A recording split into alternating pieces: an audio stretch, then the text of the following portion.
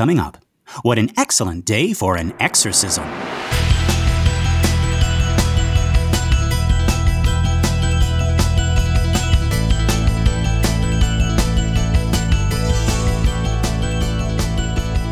Well, howdy folks, and welcome to Minute 91 of the Exorcist Minute, a show where we endeavor to examine, extrapolate, and excavate The Exorcist, minute by terrifying minute. My name is Lester Ryan Clark. And I'm Keenan Diaz. And I'm Father David Mowry. And we'll be your holy guides on this journey through what some have called the scariest movie of all time.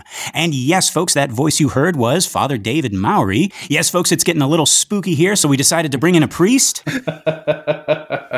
We went right to it, folks. We didn't even get any doctors on the show. Father David Mowry, it is so wonderful to have you here with us. Tell us a little bit about yourself. Tell us a little bit, just give the listeners a little bit of an intro to yourself. Well, sure, I'd be happy to. First and foremost, thanks so much for having me on the show. I suppose I'll start with the podcast version of my introduction. I am something of a professional podcast guest. I style myself as the chaplain to the Movies by Minutes community. So all these wonderful shows that go through films 1 minute at a time.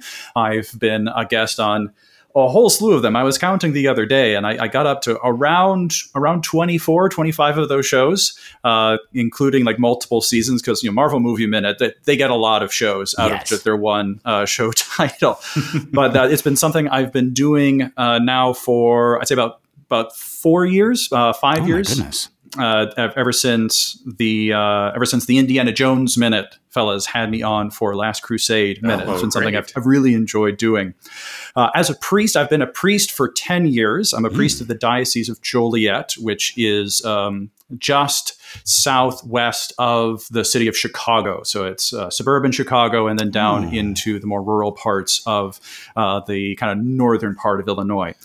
I've served as a parish priest for the first 5 years of my priesthood in some big suburban parishes in the Chicagoland area. And for the last 5 years, I've been the professor of homiletics at the University of St. Mary of the Lake Mundelein Seminary, which is the school that trains priests for about 30 different dioceses across the United States. Wow. That is so wonderful. And we are folks, we had to get him on this show.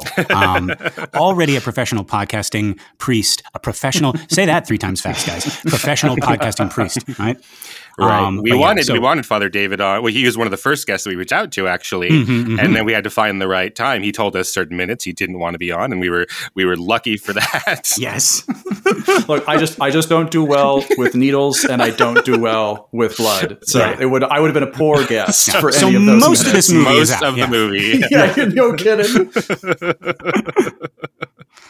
But this is so great. Father David, could you tell us a little bit about your relationship with this movie? The Exorcist is a movie that I think a lot about because it is a movie I was introduced to while I was still in seminary. So for those listeners who aren't familiar, in preparation to become a Catholic priest, a pretty typical path is that a young man will enter into 8 years of study for seminary, roughly broken up into 4 years of college studies in philosophy, and then 4 years of graduate level studies in theology. So when I was in college seminary up in the Twin Cities, a bunch of seminarians were kind of kicking around the idea, like, let's move. It's a Friday night. What do you want to do? And someone said, hey, let's watch The Exorcist. Okay, as you do at a Catholic seminary. Of course. Sure. So that was, I was either in my first or second year of seminary. So I was only 19, maybe 20 years old. Okay.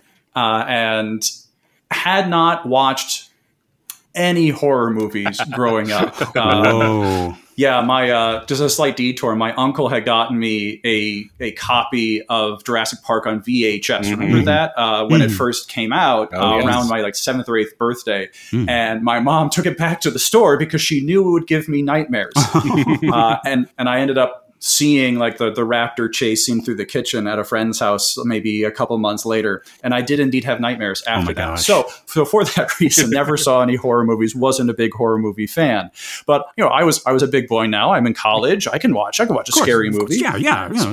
Especially one about The Exorcist. And that movie left me shook at the end of it. I was not having had no previous experience with anything more scary than the Addams Family. I wasn't really prepared for what this movie was going to throw at us. And there was a senior who was watching the movie with us. He was in his 4th year of college seminary. And he saw that myself and a couple of the other newer students were pretty shook up about it. He said, "Hey, let's go to the chapel and say a rosary." And I said, "Yeah, that's a good idea. Let's do that."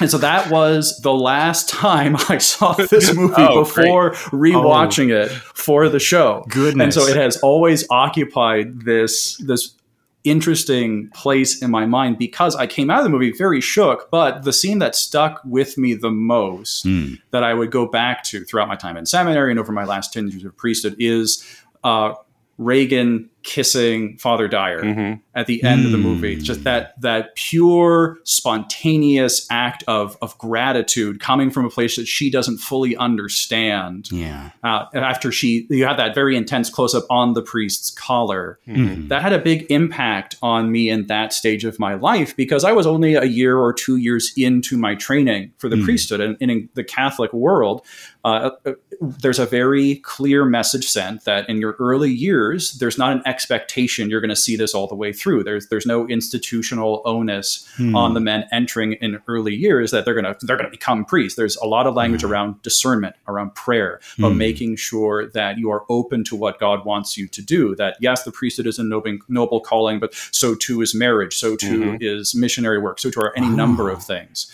So I was still praying through and seriously thinking about whether I wanted to give my life to the priesthood, to this life of service, to a life that was going to mean not getting married, not having a family, which were things that I had wanted when I was in high school until God showed up and said, "But is that really going to make you happy?" And I said, "Well, I hadn't really thought about it in those terms. I thought about just what I wanted." And to see that scene between Regan and Father Dyer, it had a big impact on me and presented this window into what a life of priesthood could mean, that I could have this positive influence on people simply by stepping into that office of priesthood, that because of what Father Karras and Father Marin did for Regan, she now has this affection for anyone who wears that collar. And that had a big impact on me and has continued to, in the back of my just imagination, just the way I think about myself when I put on the clerical collar and I present myself as a priest, that I'm not just representing myself, I'm representing every priest. And I'm offering an opportunity for any priest who comes after me to benefit from what I am able to do by giving witness to the presence of Jesus in this particular situation. So scared the pants off of me, but also informed my imagination of the priesthood. So a very rich artistic experience, I would say. Oh, wow. Thank you for sharing that, Father David. I'm glad you brought that up, and I'm glad you decided to talk about the ending. A lot of people have opinions about the ending, but and we've talked about it on the show before. I really do believe that it is ultimately a movie about hope and redemption. A lot of people might think that it ends on a dark note, but I don't think so. And I'm excited to get to that part and kind of share my own thesis about that. But it makes me feel better that you also had a good feeling from it as well.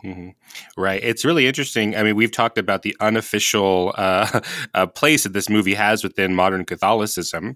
And of course, the Catholic Church has tried to put out recommendations of movies that it officially supports. So in 1995, they were trying to put out this list of the movies that they had suggested. This was with the 100th anniversary of the invention of cinema. And so they broke up into three. And what the first part is religion specifically. And so it looks like Ben-Hur and the Gospel according to St. Matthew, the Pasolini version, and the Mission. And then the value section is Gandhi, maybe not Catholic specifically, but that uphold our views, right? Bicycle Thieves, Schindler's List.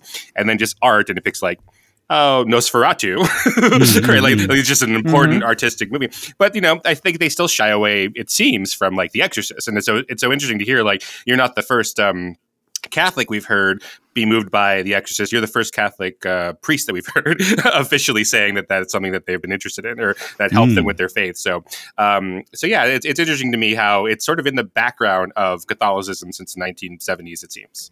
Yeah. Okay. All right. Well, without further ado, let's jump right into this minute. We're so glad we got Father David for this one. So our minute begins with the breaking of a Holy Communion wafer. And it ends with Karras saying, "But wouldn't that drive you out of Reagan?" Wouldn't what drive who out of Reagan? Or someone. Or something. Or somewhere. Sometime.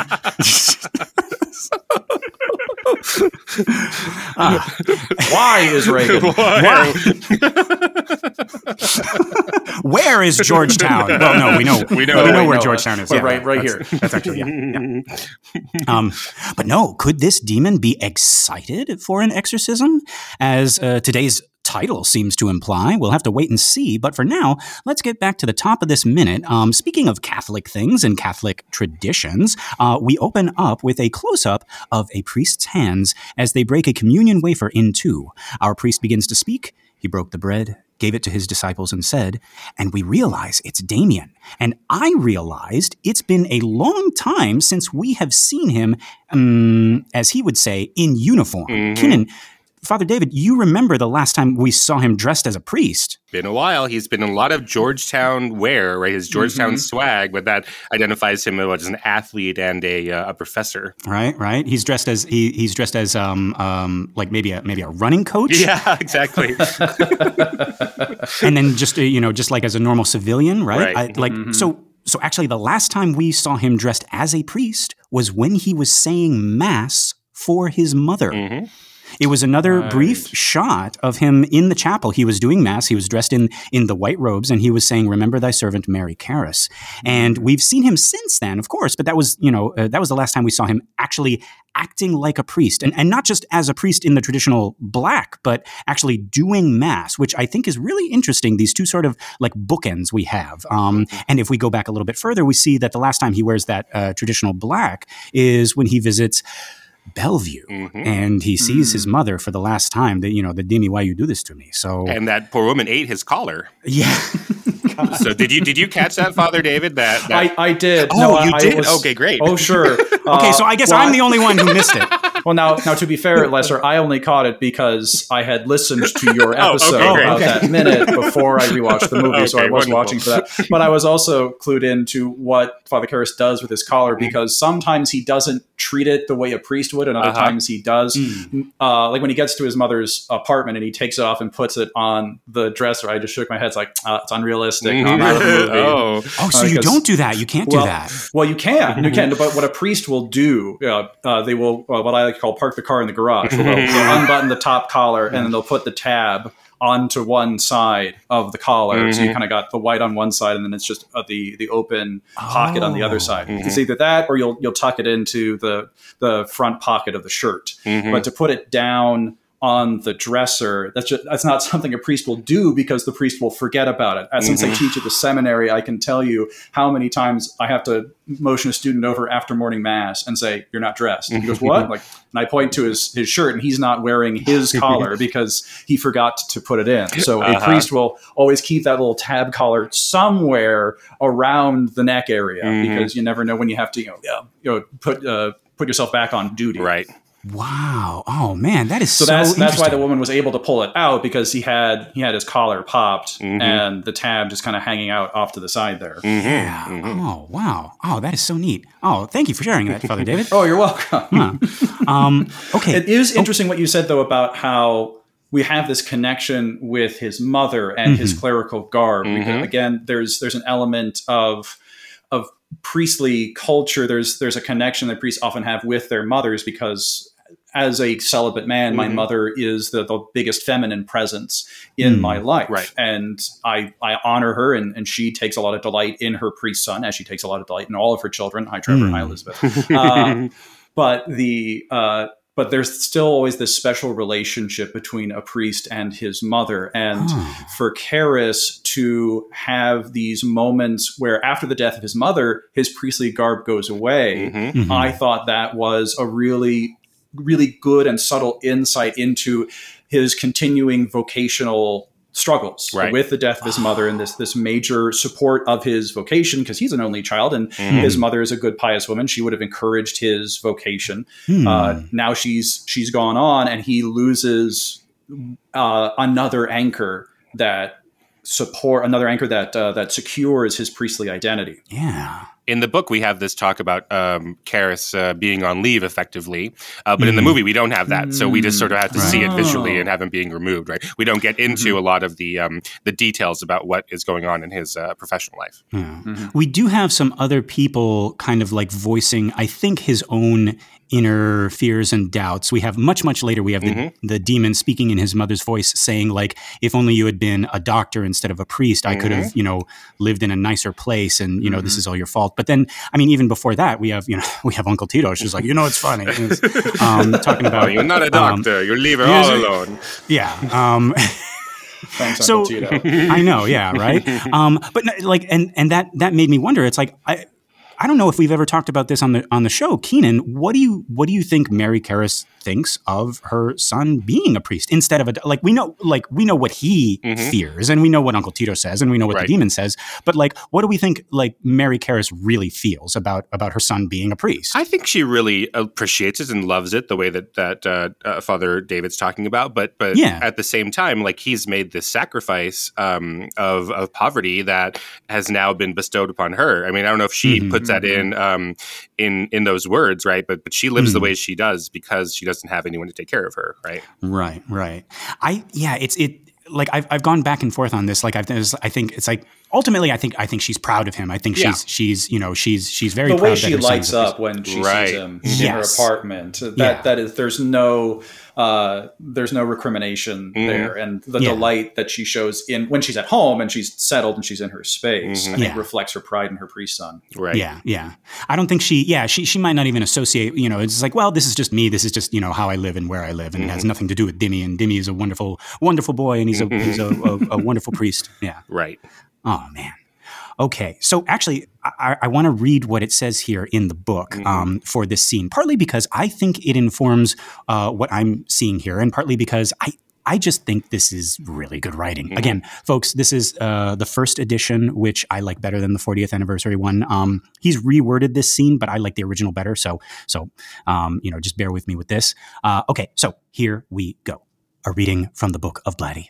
He returned to the Jesuit residence hall, found a cubicle, said Mass before the rush. As he lifted the host in consecration, it trembled in his fingers with a hope he dared not hope, that he fought with every particled fiber of his will. For this is my body, he whispered tremulously. No, bread. This is nothing but bread. He dared not love again and lose. That loss was too great, that pain too keen. He bowed his head and swallowed the host like lost illusion. For a moment, it stuck in the dryness of his throat. After Mass, he skipped breakfast, made notes for his lecture, met his class at the Georgetown University Medical School, threaded hoarsely through the ill-prepared talk. And in considering the symptoms of manic mood disorders, you will, Daddy, this is me. This is me. But who was me? Yeesh. Okay, yeesh. Yeah. So, Father David, you might know that after most of these readings, we respond with yeesh. It's the only response. Father Karras is going through it. Yeah, he is.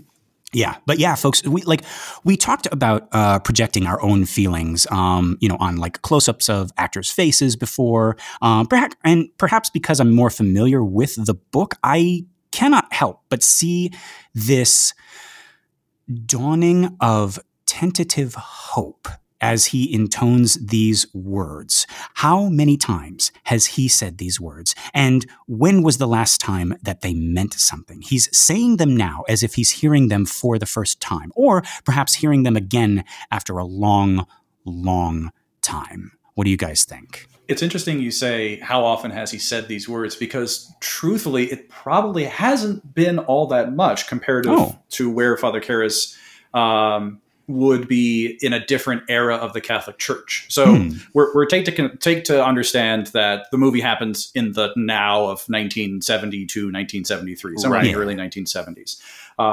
For those who may not know, the early 1970s was a really interesting time in terms of the celebration of Mass in the Catholic Church, because the permission for the celebration of Mass in the vernacular had only recently been given. So if you consider Father Karras's career, he's gotten his, what does he say? He got his doctorate in psychiatry? I believe so, yeah. Yeah, some advanced degree. Yes. So he finished his theology studies, then went away for this further degree. So Father Karras was ordained maybe 6 years before this movie, maybe 5. It depends on how quickly he got that doctorate and when the Jesuits sent him away for that, which is probably pretty quick because Jesuits love a doctorate.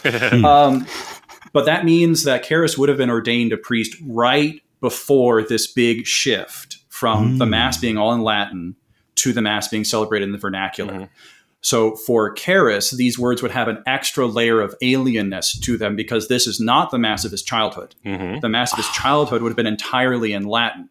So if we go back to how his mother supported him and his connection there, here's another area in which Karras's priesthood is alienated from his past, because now, he's celebrating Mass in English, which he speaks all the time, but there's a strangeness, there's a newness to it that he's still coming to grips with. And when I talk to priests of Karras's generation, who would be now 50 years older than that, who came up through that time, the turnover, the change this represented is unimaginable to me, having come up during the time when the Mass was celebrated entirely in English. So I think, yes, there's the interior struggle, the dare not hope and put his belief in the Eucharistic mystery that's in front of him. But there's also the fact that the mystery is laid bare in a much more accessible way by the use of the vernacular. Imagine Blatty's writing where he's saying hoc est anum corpus meum. If he's saying those words in Latin, there's a better distance Karras would be able to keep from the mystery, because it's Latin, blah, whatever. I can just rattle through the syllables. But now that it's English, he can't escape it. It's much more present to him. It's part of the same texture as the rest of his daily existence. And that presents the greater challenge to him as he's wrestling with his faith and wrestling with his vocation. Oh, interesting. That's really I didn't great. even think of that, yeah. Well, we were talking about previous minutes about the Vatican II reforms. Is that what you're talking about? Yes. So the Second Vatican Council happened in the mid-1960s, and one of the reforms to come out of that was a desire for more use of the vernacular in the celebration of Mass, and in the reforms that happened, especially in the late 60s and very early 70s, that became the entire Mass celebrated in the vernacular. I'll now get off this liturgical history soapbox. This is not a Catholic No, that's podcast. what our fans tell us, that whenever we cut ourselves off and say, this is not a class about pagan religion, they're like, no, please. No, yeah. No. That's Our fascinating. listeners, I guarantee our listeners loved all of that. That's I certainly did. Yeah, wow. I hadn't thought of that, even though we'd been talking about Vatican II just a couple minutes ago. So that's really interesting. Yeah. Okay. So actually, I want to break this this scene down here. So our close up starts when he says, "Again, he gave you thanks and praise," and we can see that his eyes are looking up and out. And Father David, we talked about on the show before about how our main characters, especially Karras, get this look sometimes when they are looking at nothing. They are staring at it intensely as if it were something. And whenever Karras does it, it's like he is staring into the abyss, whether that be outward or into his own soul. His has always seemed to be a look of despair. And I bring that up because right now we caught him again looking at nothing, but this time I feel like he is seeing something. And so he continues, gave the cup to his disciples and said, "Take this, all of you, and drink from it." And you can see in his face and hear in his voice this tentative, fearful hope beginning to swell up. Like, watch his eyes, folks. At first, they're looking out and up. And as he continues to say the words, they go back down.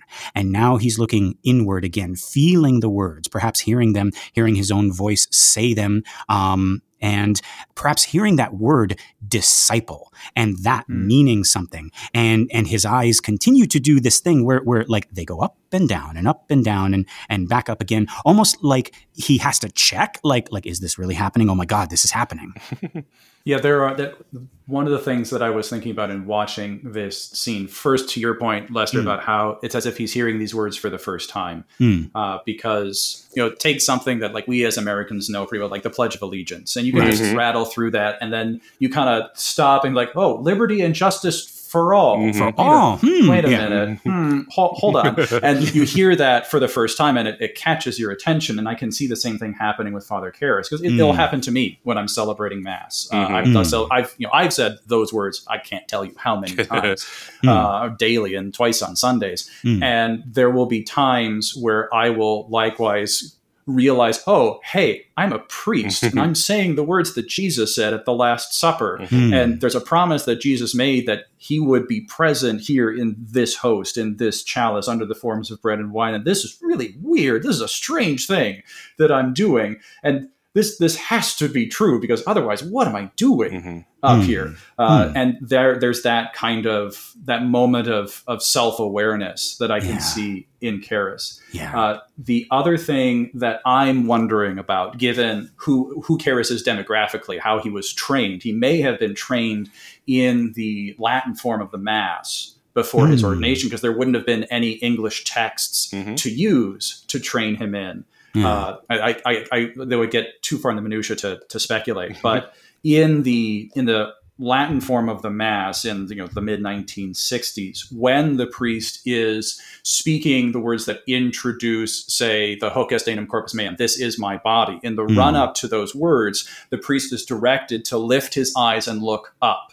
And so in Karras' liturgical training, before he says, this is my body, he would have been trained, or would have been expected to direct his eyes up. And that is still a specific rubric in one of the Eucharistic prayers that is celebrated in the church today. Whereas in the traditional Latin Mass form, there's one Eucharistic prayer that's said every single Mass. Now there are multiple different Eucharistic prayers that contain at their core the same institution narrative, the representation of the Last Supper, but have different prayers around that Eucharistic mystery. So for Karras, there's a looking up, because part of it is the Catholic ritual encouraging him to look at something. And here there's the beginning, perhaps, of what Karras is going to rediscover in his interactions with Father Marin, who is a very by-the-book priest, if you ever met one. Because Father Marin is convinced that if you follow on the rubrics of the church, if you follow through what the church lays out for an exorcism, and likewise, I'm sure, for Mass, there is going to be an encounter with the promises of God in doing so, that in that letting go of my own self and surrendering to something bigger than myself, I am put in a space of awe. I'm put in a space of mystery that can lead me to a truth I couldn't get to on my own. Wow. A lot of performers that I'll listen to, especially those who say grew up within the faith or any faith, or grew up in a small town where the only sort of performative experience they had was going to church or to temple, talk about seeing the priest or the rabbi, or certainly the cantors, as being their first role models for performance. So I hope that doesn't strike it as a sacrilegious or anything like that. But what do you think about that relationship of delivering these rituals as performance? We've tried to connect, say the question we get a lot on the show is like, why is Chris an actor for this movie? Why that of all the different professions we could have given her? And that's something I've been trying to explore recently of Karras as a again, not to belittle his faith or anything, but the function of him as a performer as well as Chris.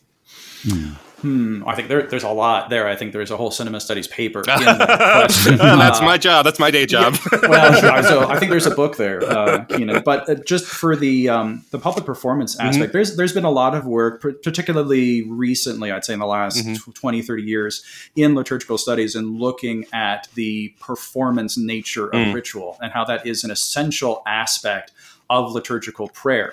Because when we think of performance in a 21st century context, we think of it as actors presenting characters that is not themselves. And even though it is always Tom Cruise in every movie that he's in, ostensibly he is playing a character, but there's this understanding that we're interacting with an artifice. And in that typical sense of performance, it's kind of a one-way street. In liturgical studies, there's an understanding of, yes, there is a performance quality, but it is a shared performance of both presider and participant in the pews, that together the congregation performs and enacts the liturgy.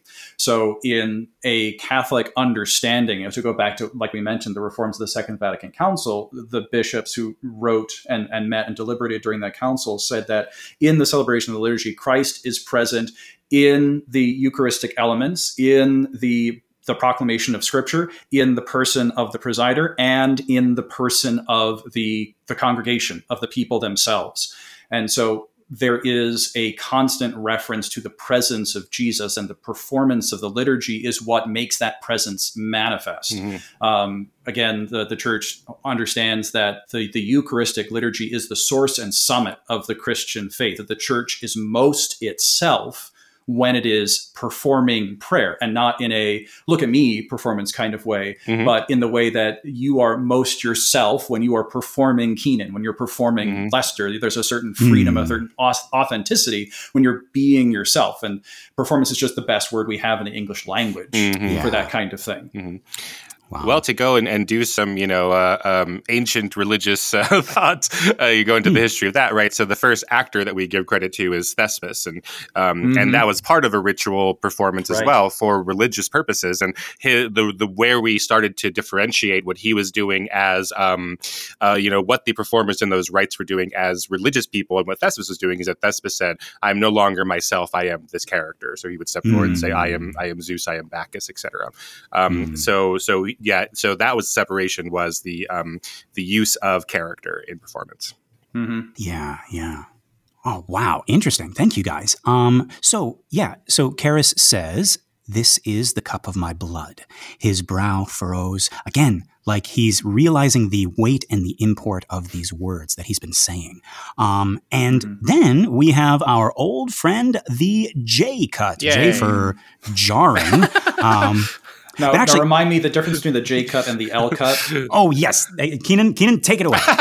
So on our fancy dancy timelines that we have in our nonlinear editing software, so we have our cut, and if we have the sound from the previous shot from the cut bleeding into the next shot, it looks like a little L on our timeline. So that is a sound bridge where the sound continues on from the previous shot, or usually a previous scene, into the next one. And the J cut is the opposite, where we start to pre-lap the sound from the next scene before we actually see anything visually. We'll hear the train coming, or we'll hear someone screaming. Right.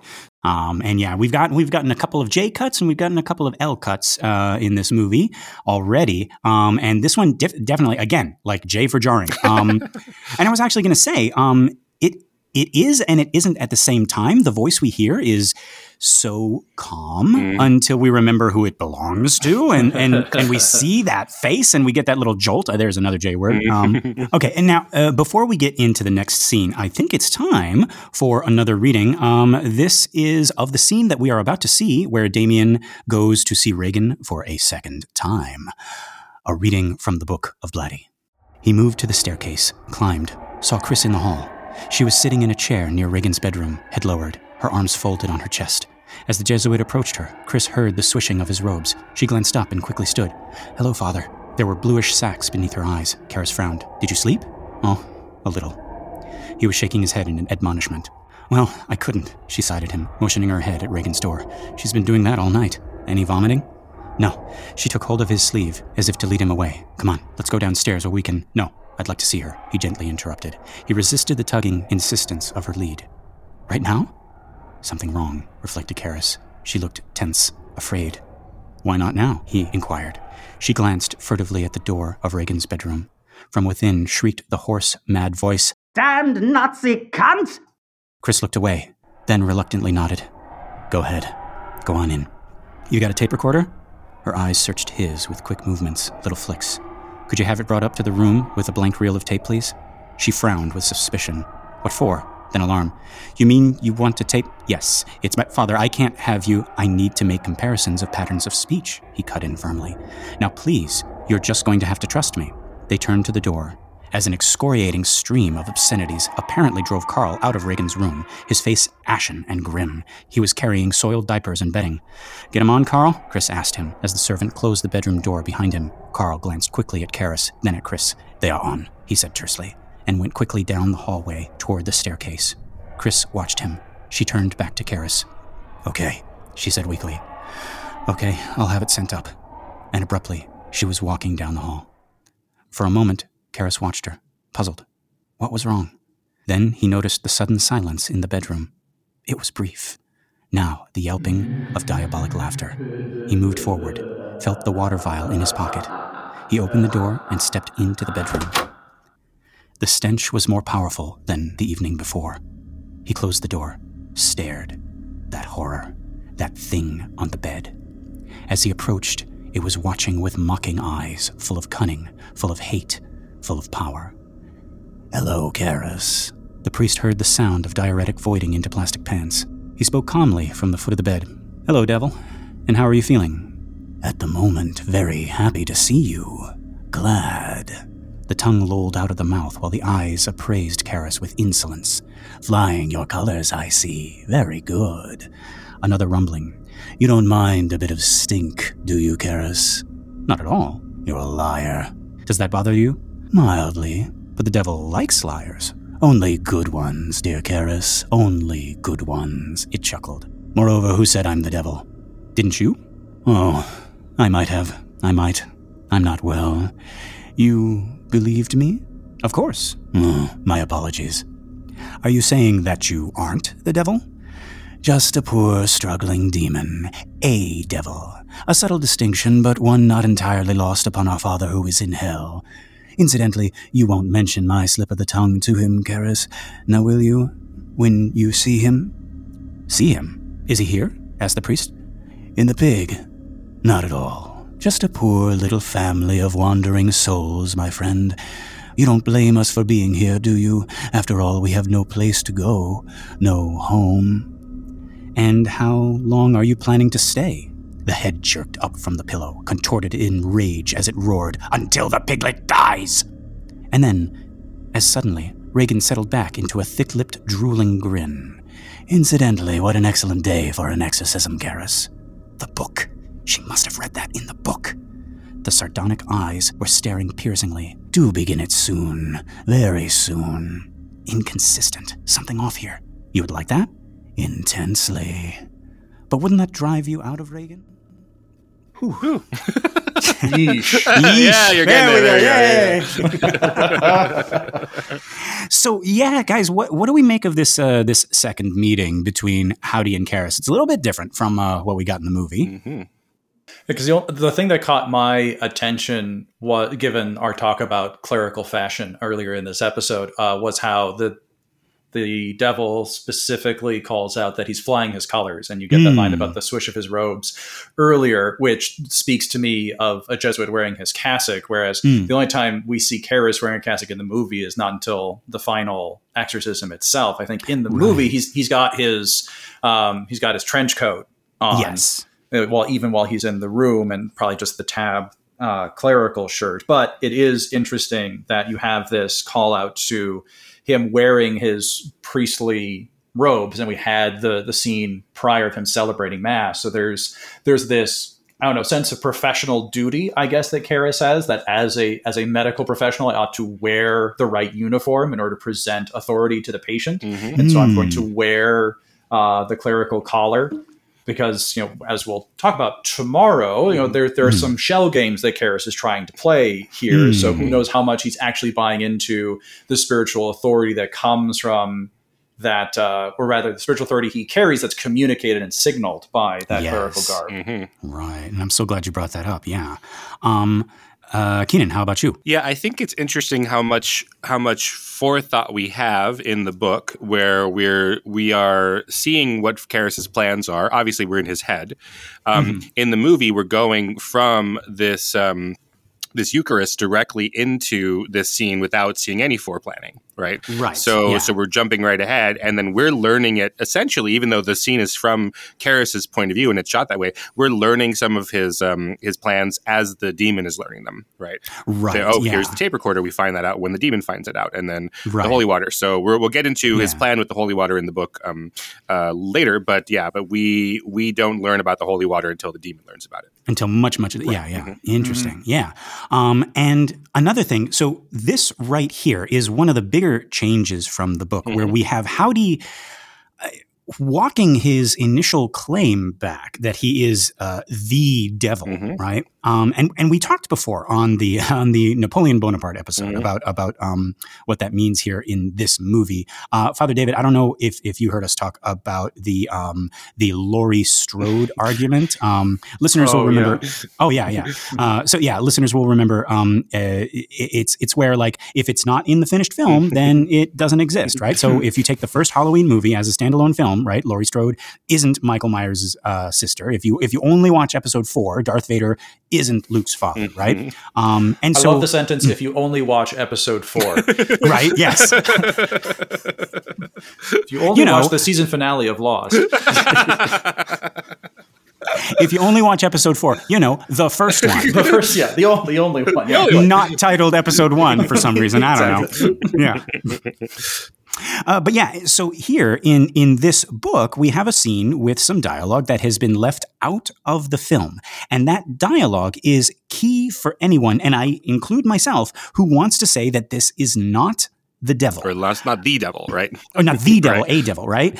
Father David, what do you think is going on here? Like, does Friedkin want us to see this as the devil? I think, like I had mentioned before, Karras is playing some shell games in the upcoming minutes, and I think Friedkin is doing the same thing. Friedkin, he's a very good director. He knows what he's about. So he leaves enough ambiguity in the text of the film to keep you guessing. It was one of the shots I wasn't really thrilled about in the version you've never seen before, where in the exorcism scene, you have that extreme backlit shot of the Pazuzu statue and Reagan doing the weird contortions of like worship in front of it. It was like, that takes away some of the ambiguity here that I kind of like in the original theatrical cut of the movie. So I think Friedkin, it wants us to be in the same place as Karras. Like, is this Satan? Is this the big L himself? Or is this just a devil? From my own Catholic spiritual tradition, if we go to the exorcism ministry of Jesus, even Jesus doesn't directly encounter Satan and any of the people that he delivers from unclean spirits. They're always lesser demons or devils. You get Jesus talking about Satan. When his disciples come back from doing missionary work, Jesus says, I have seen Satan fall like lightning from the sky. But there's never a direct confrontation between them. Pace, the Passion of the Christ, and every other depiction of the Jesus story in film, because we just can't help it. It's just too good of an opportunity. Why not do it? It's Batman and the Joker, right? It's, exactly. You got it. You want to know how I got these wings?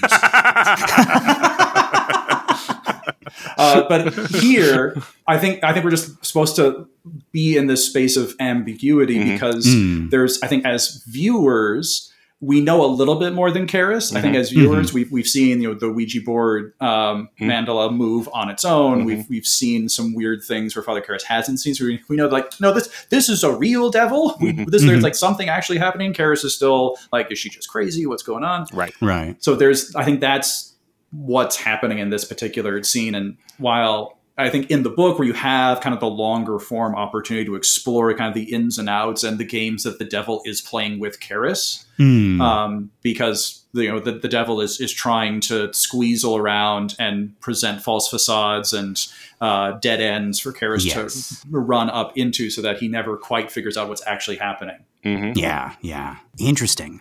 Okay, so let's get into this scene in the movie right here. Now, one thing I find particularly disturbing, like we said, is that we hear Captain Howdy before we see him. His voice is polluting the sanctity of this beautiful, hopeful church scene.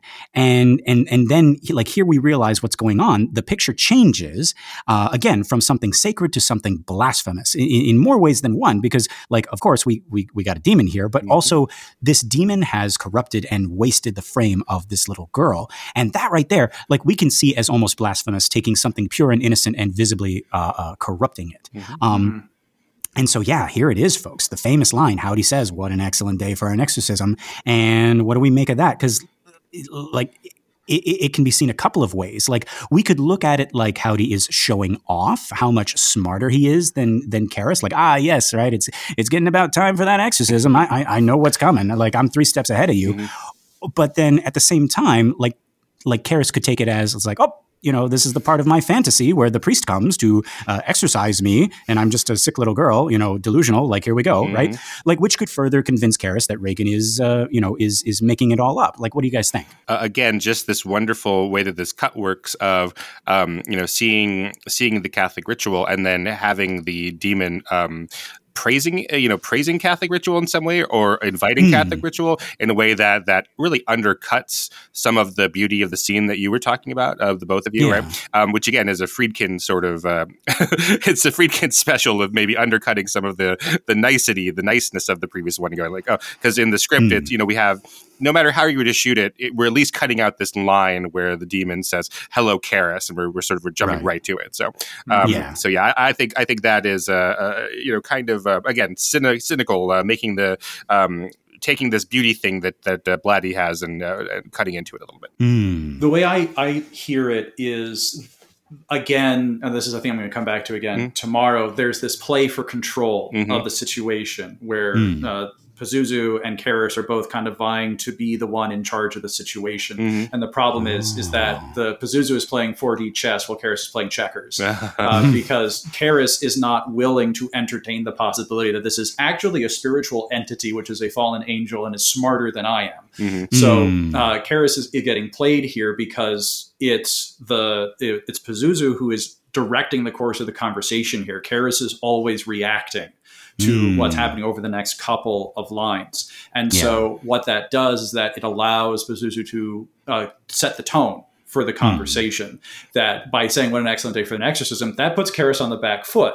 Like, why would this delusional little girl say that? And that makes Karras unsure, because either possibility, like if this is an actual devil, it shouldn't want exorcism. And if this is a delusional little girl, again, she should want exorcism. So why is this person saying this? Right. There's a lot of mind games happening, both in this beginning of this scene that we have today and as it continues tomorrow.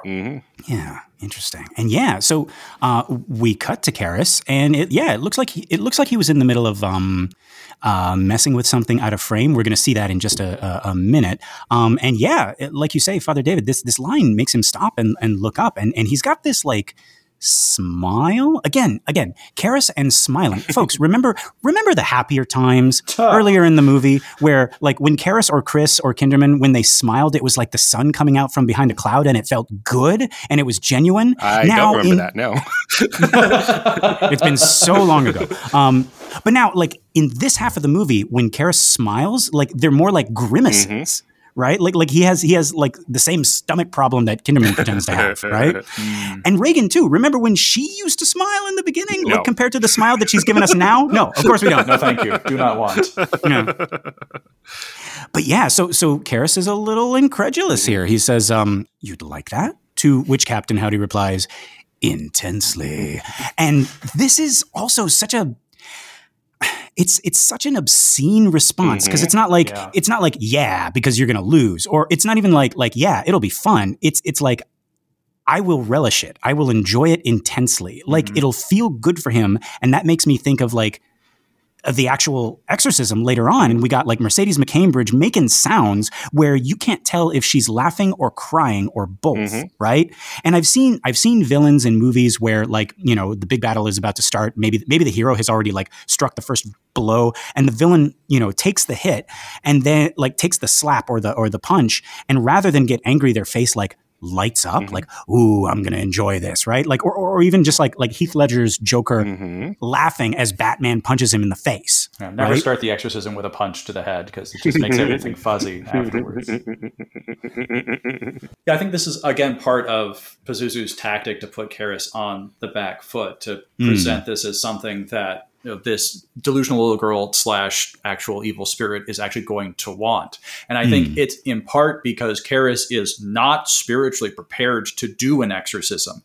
I think that's why Pazuzu wants him to try, because he has no authority from the church to do so. He has no personal faith. So on both of those levels, both the institutional and the personal, Karras does not have what he needs to actually bring spiritual power to bear to drive this devil out. And so Pazuzu, since the evil spirit can see spiritual realities like you and I see color, Pazuzu knows that he would have this in the bag if he can just entice this stupid secular priest to actually try to engage him on Pazuzu's home turf without any advantages that the church would offer him. Yeah.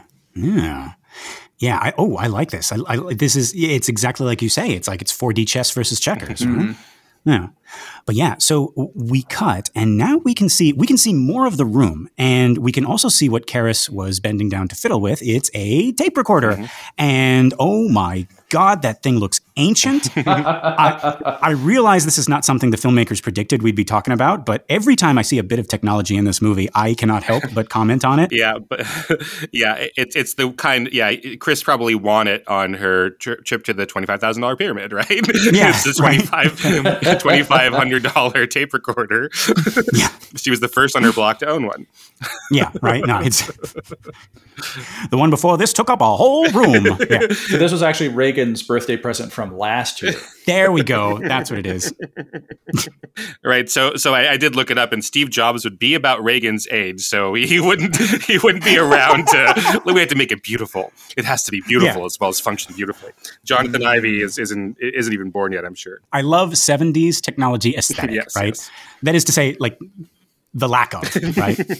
Yeah. This thing looks like a mini stove with two burners, right? Like, what is this guy cooking up here? We'll have to wait until the next scene to find out. For now, that is all my notes. Keenan, Father David, is there anything else here? That's all I've got. That's it for me, too. All right. Folks, this has been another excellent Exorcist Minute. I've been Lester Ryan Clark. You can reach me on all the socials as Lester Ryan Clark. And I've been Keenan Diaz, and you can find me on Instagram and Letterboxd as Howdy Keenan. And I'm Father David Mowry. You can find me on my website, fatherdavidmowry.com.